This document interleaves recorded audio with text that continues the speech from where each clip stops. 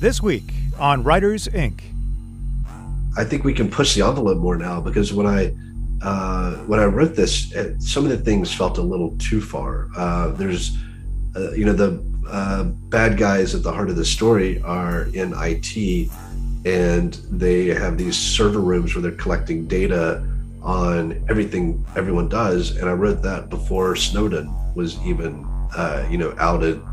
We had no idea the U.S. government was doing this. People, guessed, or people would be considered paranoid for suggesting it. Whether you are traditionally published or indie, writing a good book is only the first step in becoming a successful author. The days of just turning a manuscript into your editor and walking away are gone. If you want to succeed in today's publishing world, you need to understand every aspect of the business: editing, formatting, marketing, contracts. It all starts with a good book. Then the real work begins. Join international best-selling author J.D. Barker and indie powerhouse Jay Thorne as they gain unique insight and valuable advice from the most prolific and accomplished authors in the business. The publishing world is changing, adapting. Do you have what it takes to become a full-time writer? If you're willing to do the work, we'll give you the tools. Get your notepad out. School's in session. This is Writers Inc. All right. Well, JD, we have a construction-themed episode today, so we might as well start with a construction update at your house. Well, luckily mine's not happening. Well, I do have people in the house. We've got painters that are working in here, and we've got somebody that's doing some millwork stuff down on the other end. But I've got the garage is finally going up, and like I was just telling you, like off the air, like it's been insane how fast these guys put this thing together. Like it's been nothing but a foundation out there since March, and they showed up on Tuesday, and right now they're putting the shingles on the roof. Like they were that fast in two days. They got the entire building knocked down, and it's a 2-story. I mean, it's like 1,200 square feet, so it's not like it was a little structure. So I keep sticking my head out there, because it's another excuse to not work. So I just kind of walk out the front door and see what they're up to. We've got a nasty storm coming in. The sky is like as dark as nighttime, so I've got a feeling they're gonna have to quit sometime soon. Well, that's good to know, because your garage is probably as big as my new apartment. So if we ever have to move, we're coming to your garage. We tried turning it into like a little, mother-in-law suite on the second floor. Like that was the initial plan. And I've had a bunch of plumbers come out here, but like we're on septic, and like our septic tank is on the opposite side of the property, and we're sitting on nothing but granite. So like the cheapest quote I actually got was between $50,000 and $150,000 to get a plumbing in there, to get a bathroom in. So that's not happening. If anything, I'm going to put a bucket in the corner next time my brother shows up and wants to stay in there. But not going to be a bathroom anytime soon. In happier news, The Noise is still holding on the New York Times list, and I just saw it a second ago. It came out and hit number 4 when it initially launched, and that was 3 weeks ago. And last week it hit number 7, so I expected it to drop off because that's kind of the way these things work. But as of last night, it's number 5, so it's actually going a little bit higher on the list, which is kind of cool. Reviews have been all over the place. We were talking about this a little bit before we got on the air, because it's such a different book for Patterson. He's known for that same, formula, same book after book after book. So, some of his fans don't like the change. Other ones really like the change. So it's like a very decisive group of people, commenting on this thing. And his reviews come in so fast, like I can hit refresh and like there's 3 to 10 new ones. So I try not to do that. But, yeah, but the book itself, a lot of people seem to like it. A lot of people seem to hate it. I guess the fact that they're talking about it is keeping it on the list. So we'll see where it goes. I know the TV show is doing well. They're getting pretty far on that. I was going to say, do you have any, I mean, it's kind of weird for the book to slip and then go back up. I mean, that happens, but I mean, do you have any indication of why that's happening? No, I mean, I can tell you that it did slip on the, they've got different lists for the New York Times. They've got the hardcover fiction list, and they've got one that's ebook and print. So it slipped on the one that's the combination of ebook and print, but it actually went up on the hardcover. So people are picking up the physical copy, and again, this is a testament to his audience. Like they, a lot of them prefer the physical copy. So we'll see. I'm curious to see if it's going to be in there again next week. And it could be a lot of word of mouth, like you were saying, like people talking about the book and more people picking it up, type of thing. So yeah, I mean it's something different, So maybe that's why. Maybe that's spurring something. Who knows? In publishing news, well, sort of publishing news, I noticed something strange happening over at Twitter. I can't talk today. Twitter. I'm going to launch a social media site tomorrow called Twitter. Twitter is launching something called Communities, which is like their version of Facebook groups. So I don't know where they're going with that. I'm guessing that they're watching Facebook. They're looking at some of the stuff that's working there, just like Facebook is probably watching them, and they're all kind of stealing ideas from each other. So at some point, I think we're going to have one giant social media site that's just all of them, and they're going to look exactly the same. That's exactly what I was just going to say. I think we're headed to a point now where all the social media platforms are all kind of migrating towards like a common middle ground. And they're all going to function. They're all going to have the same features and functions. That's what it seems like to me. It'll just be a matter of which one are you on, and they're all going to look the same and do the same things.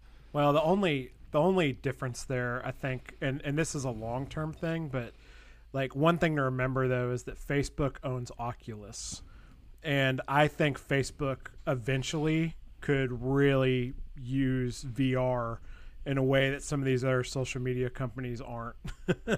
So I think, like, imagine you go on Facebook and you're actually talking to your friends, that sort of thing.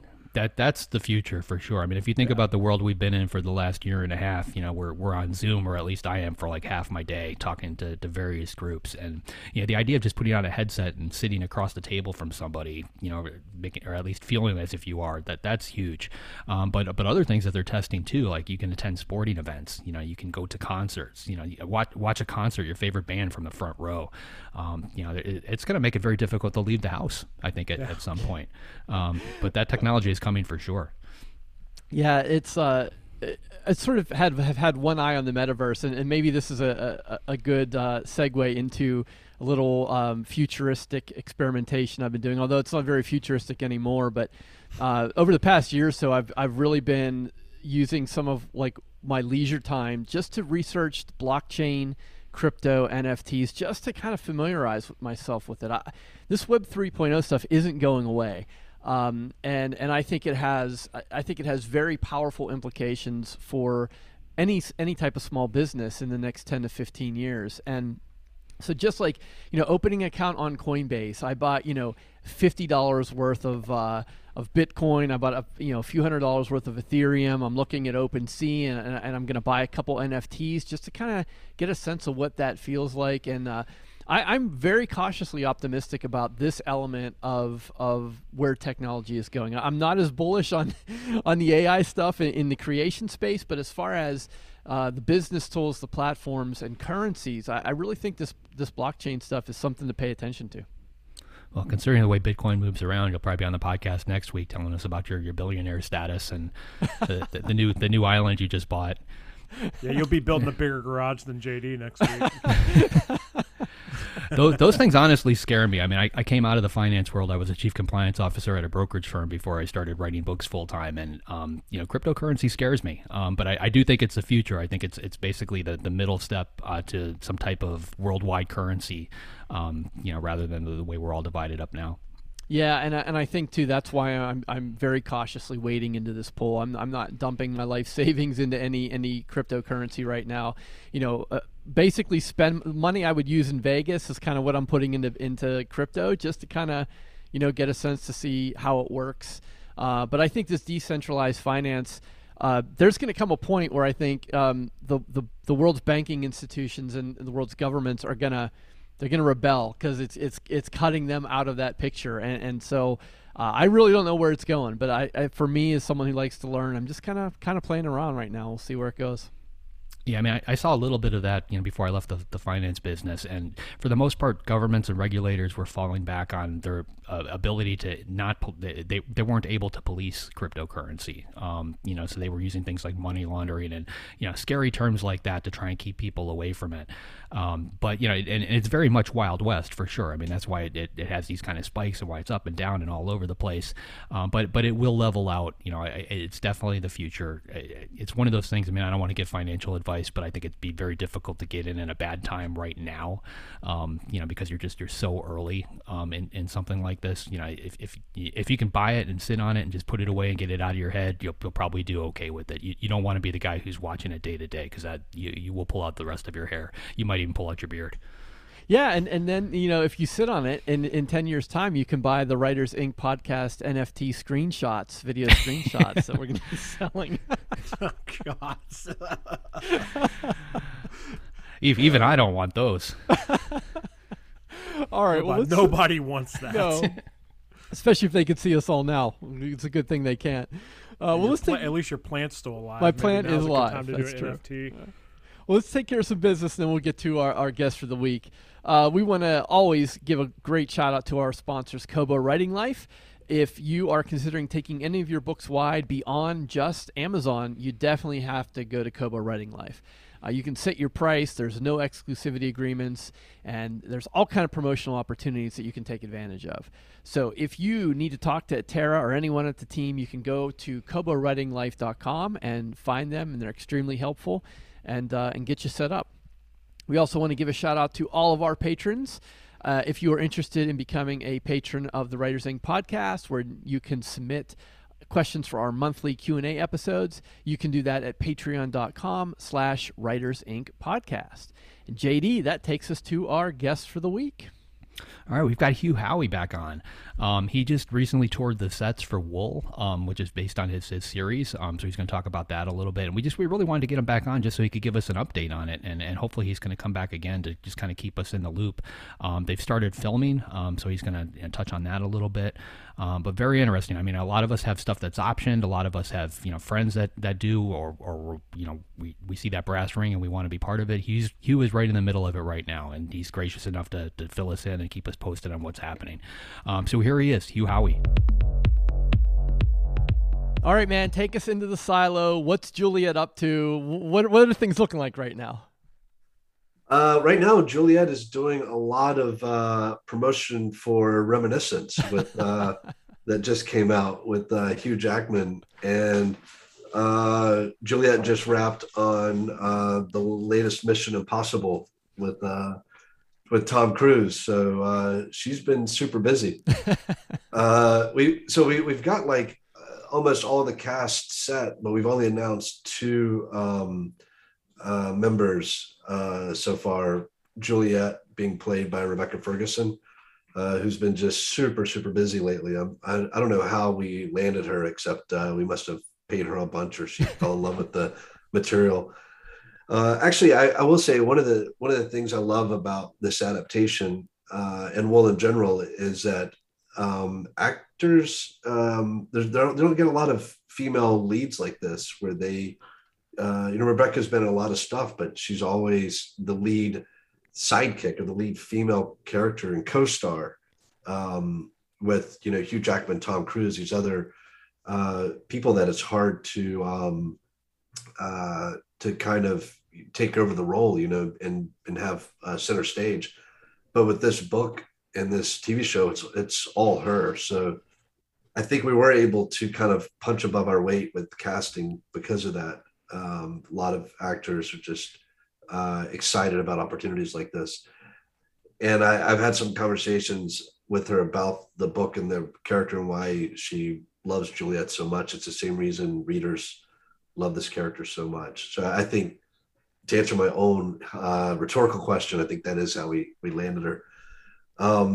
So she right now she's memorizing lines and getting ready to go out and try to save humanity. Love it. Yeah.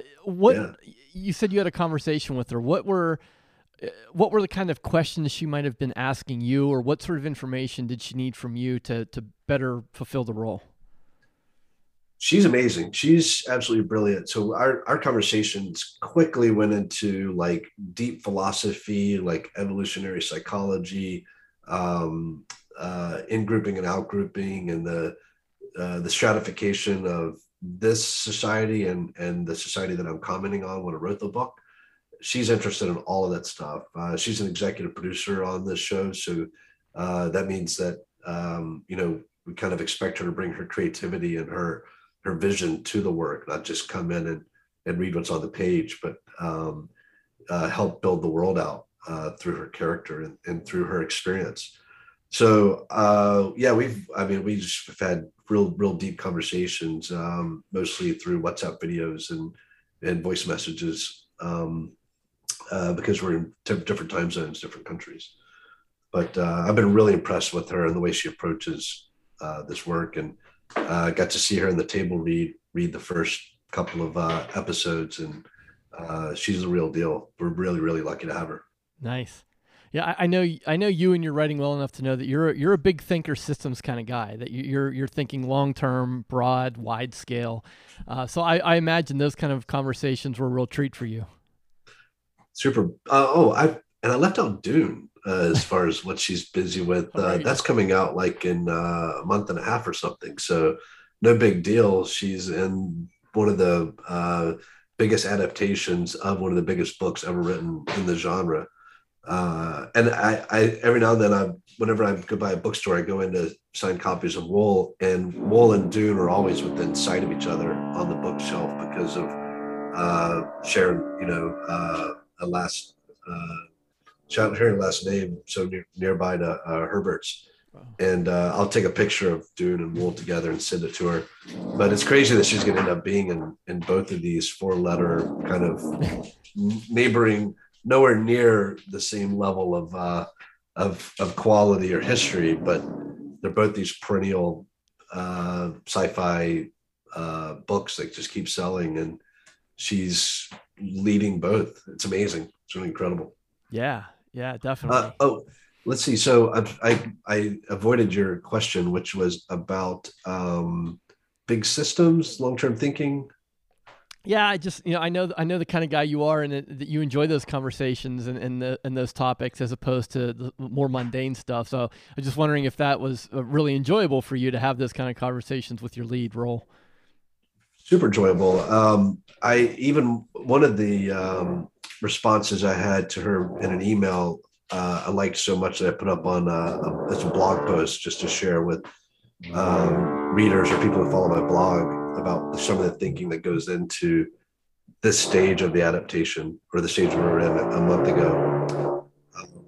But yeah, I geek out about conversations like that. I had the best time in the writer's room with the other writers on the show as we were thinking about what the themes are and what's important and what to stress and what to leave out, and what the DNA of the book was. And I've been able to do that with a few different books in adaptation. And sometimes we have to get back to writing the show because we start talking too much about what the show's about. Well, can you dig into that a little bit for us? What is the DNA of this adaptation? Yeah, sure. So, when I sign the book to people, I usually write like "Dare to Hope," and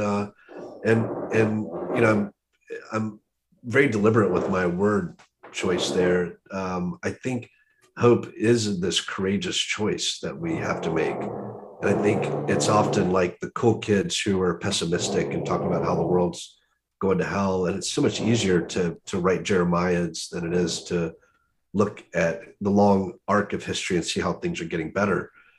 And it can sound like you're not a serious thinker if you are optimistic about the future. Like you must not be aware of all that's wrong. But I think the next level of thinking is that you're aware of what's wrong. You're also aware that like all the problems of yesteryear were all solved because we're aware of what's wrong and we try to figure out how to solve these problems. And we're pretty clever. And so I think hope and optimism win out. And the whole metaphor of Wool is that people have this one screen. They see the world through one screen, which is how most people see the world, whether it's through our phone screen or our, watching, one news channel all day, or, the world is filtered. Like when we watch hurricane coverage, they're going to go to the absolute worst spot and put the person in the worst bit. Doesn't mean that it's not bad there. But I've been through storms before, and you can watch the news coverage kind of converge on the worst thing, and that means that our assumption of what's happening everywhere is the worst thing that's happening in one localized spot, which is never quite the right total viewpoint. So it's difficult for these people in the silo who have one screen to imagine the world's better than what's presented there. But those are the people who are the heroes in this story, and the ones who are punished for thinking that way. And peeling back the layers of why the world is engineered this way and what it says about us and the way we promote pessimistic thinking and reward it is what really made me start writing the book, and something that we've carried into the TV show. Yeah, and to be perfectly honest, I mean, you wrote that book a long time ago in the publishing world. What has changed as you're cycling through these conversations about the adaptation? What do you feel is different about the message or the DNA of the story now versus when you wrote the original story back in, was it 2010 or 2009? Yeah, it's been 10 years. I think we can push the envelope more now, because when I wrote this, some of the things felt a little too far. There's the bad guys at the heart of the story are in IT, and they have these server rooms where they're collecting data on everything everyone does. And I wrote that before Snowden was even outed. We had no idea the US government was doing this. People guessed, or people would be considered paranoid for suggesting it. But when I wrote this, it was just like, let me make up the worst example of where technology could lead a totalitarian system of government. And I had no idea that it was actually happening while I was writing it, because we didn't find out till later. And then if you've seen the Social Dilemma, this amazing documentary on Netflix about just the kind of the dangers and problems with these large tech companies, and what they're doing to us, and what we're doing to ourselves using those tools. I mean, where we share a lot of the blame here. But that's just the fact that the things to worry about are the people coding our interfaces was so ridiculous when I wrote the book, and now it seems a little tame. And that means that we get to like lean into it instead of shying away from it, really push like that message, which for me was theoretical and now is very practical. Yeah. It's some of the things in Wool, like really like rereading it now, it's kind of amazing where things have gone, and some of the things that you wrote about, and kind of where we are now.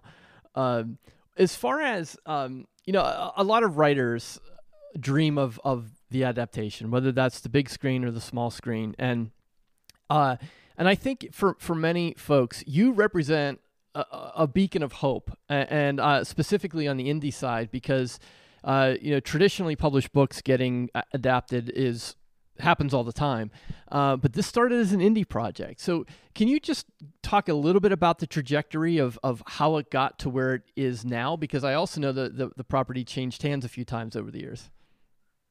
Yeah, so it started with Ridley Scott and 20th Century Fox, and at the time that deal happened, the book wasn't a household name really. It was it wasn't even consolidated into a novel for very long at that point, and hadn't done any publishing deals anywhere in the world. So it was just the strength of some initial interest in readers, and having like my very first adaptation offer came from BBC America, and it was before the book was even finished, before the 5th part was out. Someone had just read the first 3 parts and like, we want to grab the rights to this. So I didn't even have an agent at the time. So a lot of the story about what it takes to get a deal are true in an aggregate sense, but not true in a specific sense, which means that there is no roadblock to anything happening. It's just the odds are very, very small. But anyone out there saying that if you make this decision A, then X will never happen, you can't say those things anymore. And you never really could say them. I knew they weren't true when I was making decisions with my publishing career back in the day when self-publishing was not popular, and everyone was saying this would be the death of your career. It didn't make sense to me then. I didn't believe it. I didn't have any reason other than just common sense. And it turned out to be true. So I will say though that I've got a long Twitter thread that's pinned on top of my Twitter feed. If anybody watching this wants to go read it, it's about managing expectations with adaptations. And I wrote it before I got a green light on Wool or Beacon 23, 2 different self-published books that were serialized, came out as very inexpensive short stories that I consolidated into novels, and both are greenlit. One's filming now, one's in the late writing stages, and we've already casted Lena Headey. So it's getting to the point where it's going to be more expensive not to make Beacon 23 than to make it. Luckily for me, they've kind of painted themselves into a corner with contracts there. But my takeaway when I visited the Wool set was the audacity of any of us to expect our stuff to get adapted. Like it changed my mind, and it happened kind of in a very discreet moment when I was walking through one of the hallways that's just office after office of people working on making this world a reality. I'd already visited the sets. These sets are enormous. I had already seen some of the shooting, met some of the cast. So I understood what was happening. But going through an office building where everyone in every office was getting up and commuting to work and drinking their coffee and packing their lunch and sitting down at a computer to work out graphic designs and pound out, edits to scripts and print out blueprints, and every wall was covered in blueprints. Walking through that, I realized that any of us who say, why isn't my book getting adapted for TV or film? We're the biggest assholes in the world. Like I was almost apologizing to everyone I met. Like, I'm kind of sorry I wrote the book and created so much work for everybody. And of course they're saying the opposite. Like, we're happy to have the work and we love the material and we're happy to make it. But there's several hundred people working every single day to turn a book into a show. And you and I know a lot of stuff gets made because there's more content out there than you and I could ever watch. But every one of those feels like a miracle to me. And everyone seems so audacious that any author who had that happen to them spent any part of that process thinking that they deserved for this to happen. Because it requires moving mountains to make these things, to turn a book or a script into a TV show or film. And none of us deserve it. Even people who've had it happen to them. The Stephen Kings who've had it happen like 20 times, the Harlan Cobens who have like 8 TV shows. Like, none of us deserve that much energy and effort to turn something that we just wrote on a page into a big production. So I walked away from that feeling just really thinking like, I never expect anything to happen before to manage expectations, but now I realize I never should have expected anything to happen ever, because of just, it's ridiculous to expect that many people are going to go to work every single day for 6 months, 8 months to turn your, it seems like we ask such a small thing. Like, I wrote a great story. How come no one will turn this on TV to a TV show? We say that without realizing like what is involved, and it's a huge ask, and it's absolutely ridiculous. And so I walked away just feeling humbled and embarrassed by it all, to be honest. It also sounds like you got a bit of a imposter syndrome underneath all that too. I've had that since I was 12 and started writing my first story, and 2 chapters in realized it was terrible compared to everything I've ever written. So no, the imposter syndrome never goes away. It just gets worse over time. Yeah, I mean, that's definitely a lot of that kicking in. I just can't, if anybody walks onto a set of a TV show that's being adapted from their book and they're like, it's about damn time. Like, I just can't, like, there's no way you can have that mindset. Like, when you see what goes into it, you have to feel super lucky and feel like you won the lottery. And that's what it felt like every single moment for me. You certainly don't mention names, but it almost sounds as though you've met authors who have that expectation, that unrealistic expectation. Well, I think all of us do to some degree. Like, when we write something that feels cinematic and gets a bit of a readership, or even if we write something that we love ourselves, we've seen movies based on books that we liked. And so we know it happens. And so we're like, this would make a good movie. Like, why won't someone turn this into a movie? And I think it's not until you see everything that goes into it that you realize, like, oh, that's why not. It's also the level. I mean, some stuff can be filmed cheap, but like, cheap these days is like a $10 or $20 million film. And very few books will ever earn that much money in sales, and expecting a production company or a studio to spend that much making something, hoping that they'll make double that, especially in this really uncertain climate. And I don't think many people have that hubris when they examine what they're really asking. But I think we all have that knee jerk, like this would make a great film, or why can't I get one film or TV show made? We all have kind of that bug in the back of our brains. I totally agree. I mean, I think all artists have to think that the art they're making is awesome. Like otherwise, why would you be doing it? Why would you keep doing it if you didn't feel that way? Yeah, it's this weird thing that I first noticed with American Idol, that the people who saunter onto the stage and they're like, I'm the next American Idol, are usually tone deaf, and and people laugh at them. I don't, because like they're just born like I am. They can't hear perfect pitch, and they don't have any talent, so they don't know what good singing sounds like. And the people who come on humble and unsure of themselves, and then belt out, the ones who go on to win the show, some of those people are unsure of themselves because they know what greatness sounds like, and they're trying to emulate that. And I see that in all creative endeavors now. Like the people who read the best works and the highest level of all forms of literature, that's what they're aspiring to. And you're never going to reach it, because you're cherry picking absolute best stuff from all of world literature and inundating yourself with the absolute greats. You're only going to approach that asymptotically. You're never going to reach it or surpass it. And so, of course, you feel imposter syndrome. And then the people who like, I wrote the next Harry Potter, probably have never read Harry Potter or anything great. Like they've read a lot of like other kinds of content, like blog posts and Facebook feeds and Twitter, and they're like, this story is the best thing ever. They're tone deaf. They have no perfect pitch when it comes to reading, and not their fault. They haven't maybe just read a lot of the right stuff. So I think confidence to me is a sign of maybe a lack of exposure to the best stuff out there. When you surround yourself with greatness, it has to humble you. It has to make you feel smaller. And before I became a writer, I was just, and still am, an avid reader. And every time I read something that blows me away, it's like, I never want to write another book ever again. Someone's doing it better than me.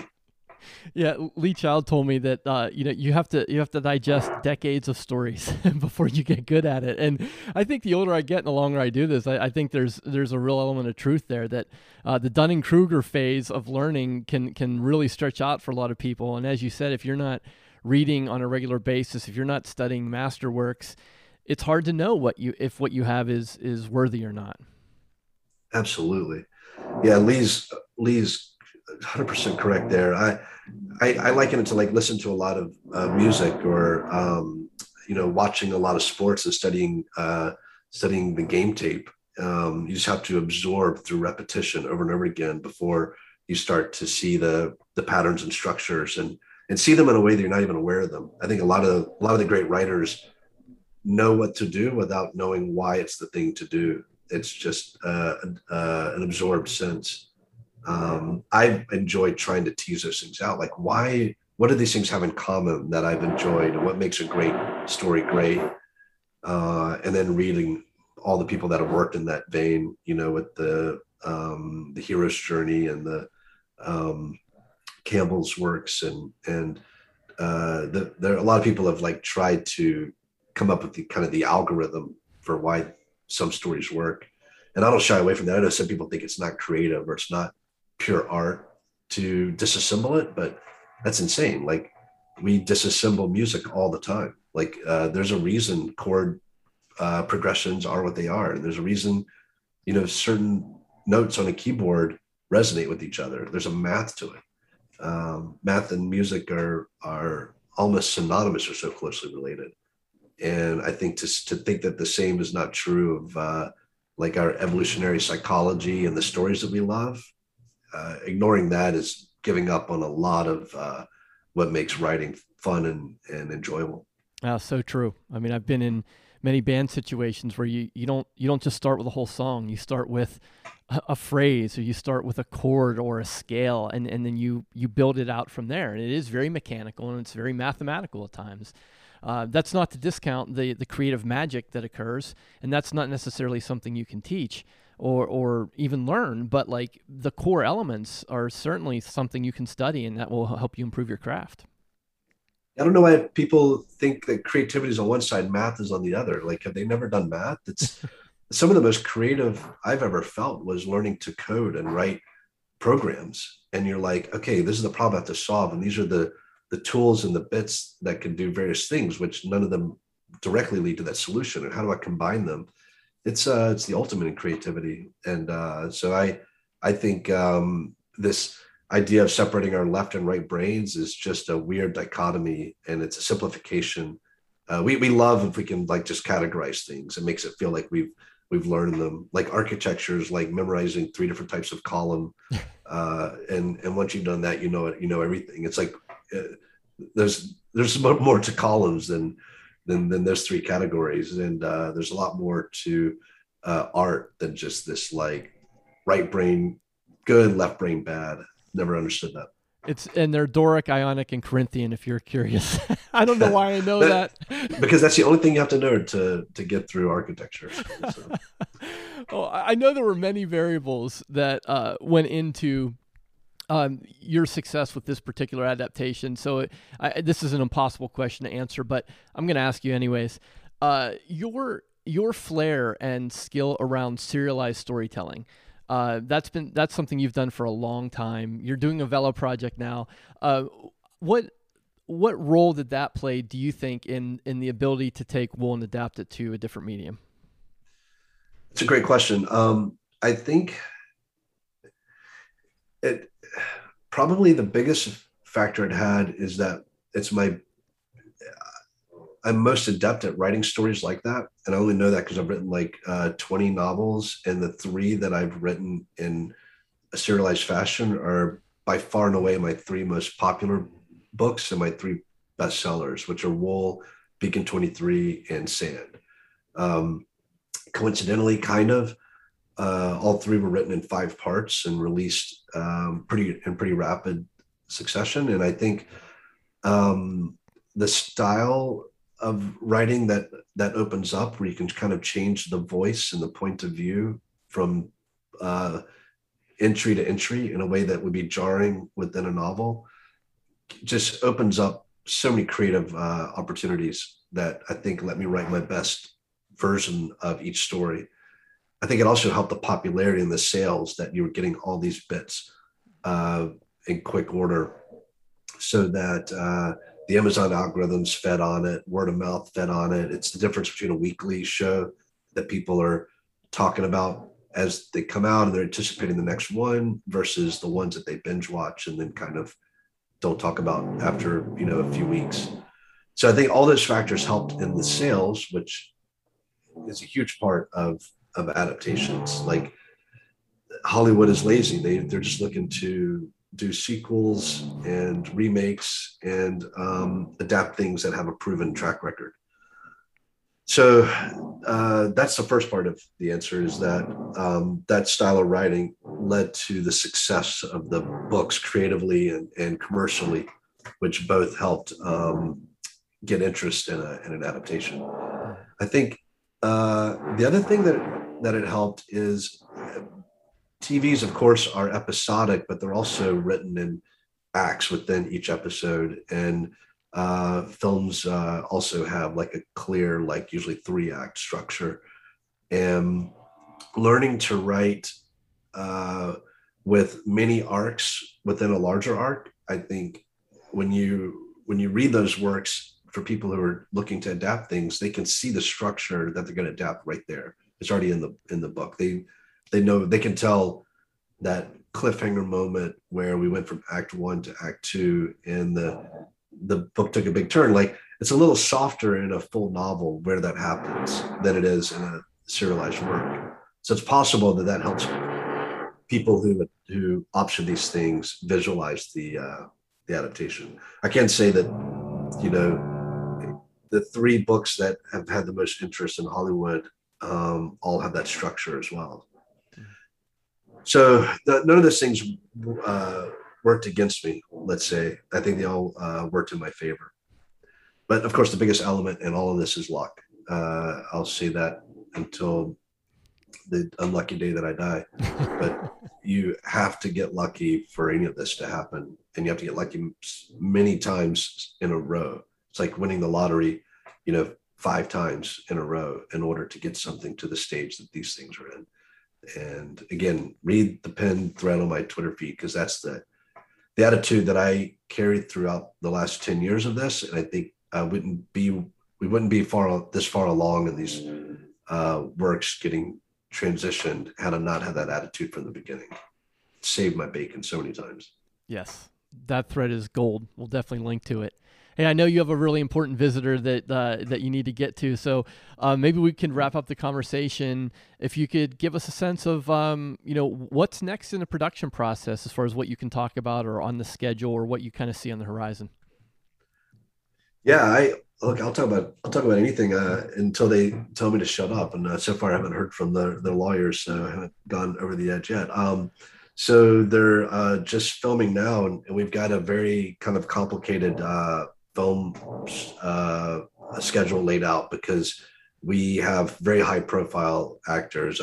Tim Robbins is the other that's been mentioned, is playing Bernard, kind of our foil or bad guy, though. It's fun talking to Tim about, I saw him in London while I was on set. We walked around and looked at all the sets, just talked about the story and the character together. And he gets that, Bernard in his own mind is not the bad guy. He's the hero of the story.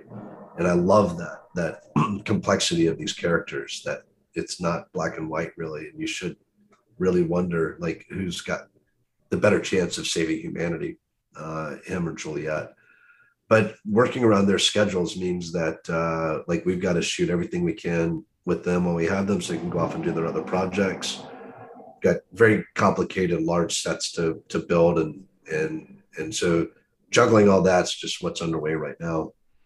But we'll be shooting through December into next year. It's going to take a while to get this first season in the can and off to post, and it'll probably be 1.5 years or 2 years before it hits the air, because it just takes that long to make these things. So it's all like the most exciting thing that's ever happened to me is happening right now, and it's going to be forever before anybody gets to see any part of it. And then hopefully once we get the first few episodes at least on film, we'll try to get Apple and AMC to sign off on a second season, and then start writing. And that'll be when I'll get really busy again. Oh, and the next thing exciting for me is going back in October, November for another set visit to see some more scenes, and also to get in the background for some kind of weird cameo. So I'm looking forward to that. Even if it gets cut out of the final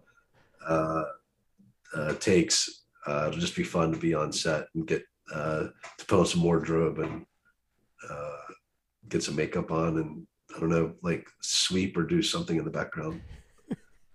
I don't know what they have planned. I'm looking forward to it, though. It's gonna be a lot of fun.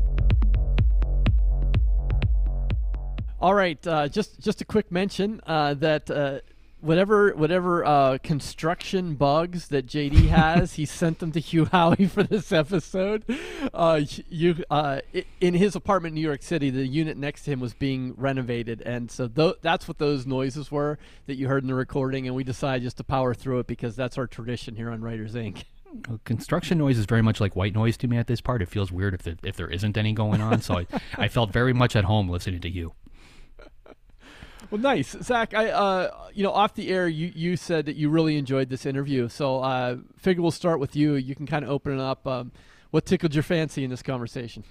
Yeah, I mean, there was a lot of stuff. I mean, this is really interesting. I mean, obviously, Hugh's been around a while. I mean, it's crazy to think 10 years, and obviously he has been at a big focus for a long time, because as you guys talked about in the interview, he was really the first indie to break out and have all this stuff happen where, Ridley Scott bought the rights and it's been passed around and stuff. And it's finally getting to the finish line now. Wool is going to be a television show, which is going to be awesome. And I really, God, there's so many places I could start. Like, there's a lot of cool stuff, but I liked where he talked about kind of the attitude around like adaptations and, you know, people being like, oh, you know, like, why can't my thing get made? And how he sat there and actually saw like how much work goes into it. And it really just kind of took me back to be like, man, I've been selfish this whole time. Like, I just had to sit down, like, it's like he pictured himself like, I just have to sit down with a computer and like type words of what this looks like in my head. These people actually have to bring it to life, you know? And I think about that a lot too. Like, you know, when I'm, I see comments on stuff like in the video game world a lot when people are like, oh, I can't believe they're charging $60 for that. And I'll wait till it goes on sale. And it's like, man, like that game took like 7 years to make and like all the stuff that goes into that. And it's the same thing with like a movie or a TV show. And I really thought that his, you know, kind of like checking people's attitudes on that and just thinking like he said, there's a ton of content out there, but like every one of those is a miracle, I think was his exact words. And when you really think about how much work goes into every single thing, it's amazing that this much stuff is coming out. Well, a simple way to look at it, and you know, most of us, you know, we go to the movies, we see a preview for something we want to see, we hop in the car, we head over to the theater, you know, we spend 2 hours there, and then we're done, and you know, it's out of our life, and it's either we liked it or we didn't like it, but that's it, and it kind of passes by in a blip. But yeah, if you talk to anybody, you know, who's had you know, something adapted and turned into this, it is a years long process, you know, 5-10 years going on behind there. I talked to a friend of mine a couple weeks back, and he kind of summed it up by saying, if you watch the credits at the end of a movie, you know, think of each of those names as a puzzle piece. Every one of those puzzle pieces has to align and come together in order for that movie to happen. And that's so true. And, you know, I'm blessed. I've got a couple projects that are, you know, in various stages of I call it Hollywood hell at this point. And, you know, one of the things that always comes up on these conference calls when they talk about somebody that they want to bring into the fold, whether it's a writer or a director or an actor or an actress or whatever, is that person easy to work with, somebody that we're going to want to deal with. Especially when you start talking about series, you know, because you're taking people that are going to be together for 3-4 years. You know, the amount of time that we spend in high school, these people are going to have to work together, and they're going to have to get along, and they're going to have to, you know, create something, you know, that other people are going to want to watch. And if you've got one bad apple in that group, the entire tree can rot. Now, the real question I have is, Jay, did you secure a cameo in Wool? Because it seems like your movie career has been going. I know Hugh said he's going to be in it. Or I hopes. Know. You know, it's funny. When I listened back to it, I forgot to pitch him my acting chops, even though I don't have any. Not yet. Not yet. I mean, you know, who knows? It seems like I'm lining up, you know, extra roles here left and right. So maybe I'll just send him a picture of my beard and say, hey, this would definitely work in the silo. I mean, this would fit right in. I love what he said about imposter syndrome too. Yeah. You know, like this guy is standing there in the middle of the set for his own TV show based on a book that he created, you know, something he literally made up, you know, from scratch, and he still has imposter syndrome. So that kind of puts the rest of us in our place, I think. That's one of those things, I guess, that just doesn't go away. Yeah, I think too, you know, to be a little meta for a moment, like there are certain people who you talk to in life and the conversation kind of flows, and there are other people where it feels very forced. And with Hugh Howey, every time I've talked to him, I've felt the flow, and I think that's because he seems to be such a humble, grounded person. Like I love his perspective on things. Like he's very meta himself, and he thinks big picture and he thinks big idea. And whenever you hear him talk, or even if you read his tweets or you read his blog post, he's just a very grounded guy. And I think it's inspirational for others who may be starting off earlier in their author career to know that, like, you can be grounded, you can be humble, you can be compassionate and still have success. And I think in this world that's a great sort of feeling or lesson to get when you hear someone like Hugh talk. Well, it's, you know, I don't think I've said this in the podcast, but I know Jay's heard me say this, but you know, when I first moved to Nashville, I worked at a music store, and like we had everybody. I mean, every country star you could think of. I mean, Stevie Wonder, like everyone came in.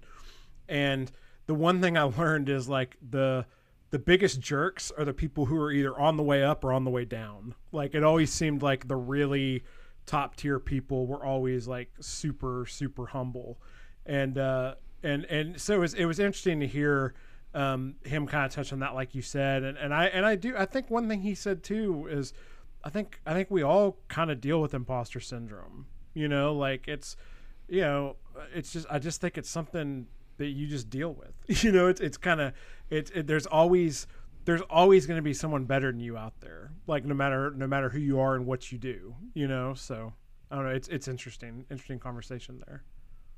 The other thing that he brought up was how he felt the way his books were structured. They kind of lent themselves to a series. Yeah. That's huge too. I think a lot of people don't necessarily read into that when they're going through a novel. But the cadence of his stories is just it's perfect for that type of thing. And if you're listening to this right now, listen to this episode, you may want to go back and listen to the Flaherty brothers, because they had talked about adapting that Stephen King short story into a full-on series and how they had to create that cadence and create that rhythm. Hugh's books in a lot of ways have that built in, and when you're having these pitch meetings, if you're an author and you've got your books in front of somebody that that works in that world, having that structure already there goes a long way. And for the most part, they feel it out. Like they know when they pick up a book, like it's a good book, but it's either has to go towards film or it has to go towards a streaming series or something like that. And for the most part, you can usually tell. JD, I don't know if you have different thoughts on this or if you disagree, Zach. But I almost feel like right now, if you start any project and you write it in a serialized fashion, you almost can't lose as far as structure. Like in other words, if you write a novel, adapting that to a serialized format could be very challenging. But if you write from the beginning in a serialized format, adapting that to a novel is not difficult at all. I don't know. I almost feel like that sort of that, and I don't know what that. I can't say I understand exactly what that ebb and flow is of that serialized arc, but I think starting out with that, it almost seems you have a lot more options as opposed to starting with a very long form story and then trying to break that up. Yeah, I think what you nailed on there is it's the approach of like looking at like taking that as like a base of your structure to write a novel. I mean, that's kind of what I'm doing with Dead South, which I'm working on now, with that series. And because I can tell you, like, it's weird. Like, as a reader, serialized fiction does not really appeal to me. Like, it just that structure. But if you can, as a writer, I feel like if you can kind of like cloak that in a way, like you use that structure, but still do it as like Hugh did that. I mean, Wool reads as a novel. It doesn't read like something that you would read on Vella or something like that, or like what is known as like serialized fiction. But I do think that taking that approach, like you're saying, can really make your story like well paced and make it where the reader doesn't really want to put that book down necessarily. Well, I think a lot of it, if you look at it more from a business standpoint, people like what's familiar to them. So it's much easier for a reader to return to a second in series, a third in series, where it's, something that they already, they know the characters, they know the places, they know, roughly the scenario. It feels familiar. It makes them feel comfortable. And that's, that works well. And then also, right now streaming is hot. Series is hot, and that's the stuff that's selling. And you can write a standalone novel and you can get a feature film deal, but if you're more likely, I think, at this point to get a series deal. And if your book is either reads as a series or it's part of a series, like then you've already got half the puzzle already solved. So it just kind of helps nudge you in that particular direction. Yeah, I agree. It's interesting to think about for sure. So any other big takeaways from the conversation before we kind of tee it up for next week and take us on out? I honestly wanted to hear more about his conversation with Tim Robbins. I was going to say he got to walk around the set with Andy Dufresne. Yeah, how cool is that? But after listening to, Patterson had told me to listen to Green Lights, the Matthew McConaughey story, and there's a section in there where he talks about, he basically explains how he got into character, and like the switch in his mind, like the thoughts that went through his head in order to, go from becoming, from being Matthew McConaughey to becoming this particular person. Like he literally changed into that person, and that's what Tim Tim Robbins was basically telling Hugh. He was taking a character, somebody that he's just reading on page, and turning him into a real person in his head. He becomes that person. I mean, that's why he's such a solid actor. But like that kind of dialogue to me is priceless as an author, because if you can hear that and you can pick up on even little tidbits of it, it's going to help you with character development for sure. Yeah, definitely dialogue as well. There's no doubt. Yeah. So nice. So who do we got up next week? Next week, we've got John and Jesse Kellerman. So the Kellerman family, I imagine they have like every wall in their house lined with bookshelves at this point, because you've got John Kellerman, who's been out there, selling books for a long time. His wife, Faye, has been out there for a long time. Their son, Jesse, is now part of the family business. So John and Jesse have a book coming out together called The Burning. It's due out on September 21st, and they're going to come on and tell us all about it. Excellent. Looking forward to it. So to our listeners, make sure you go to writersincpodcast.com and grab the free revision masterclass, where you can see the storytelling process from beginning to end. We'll see you next episode, and have a great week of writing. Thanks for listening to this episode of Writers Inc. Access the show notes and leave a comment at writersincpodcast.com.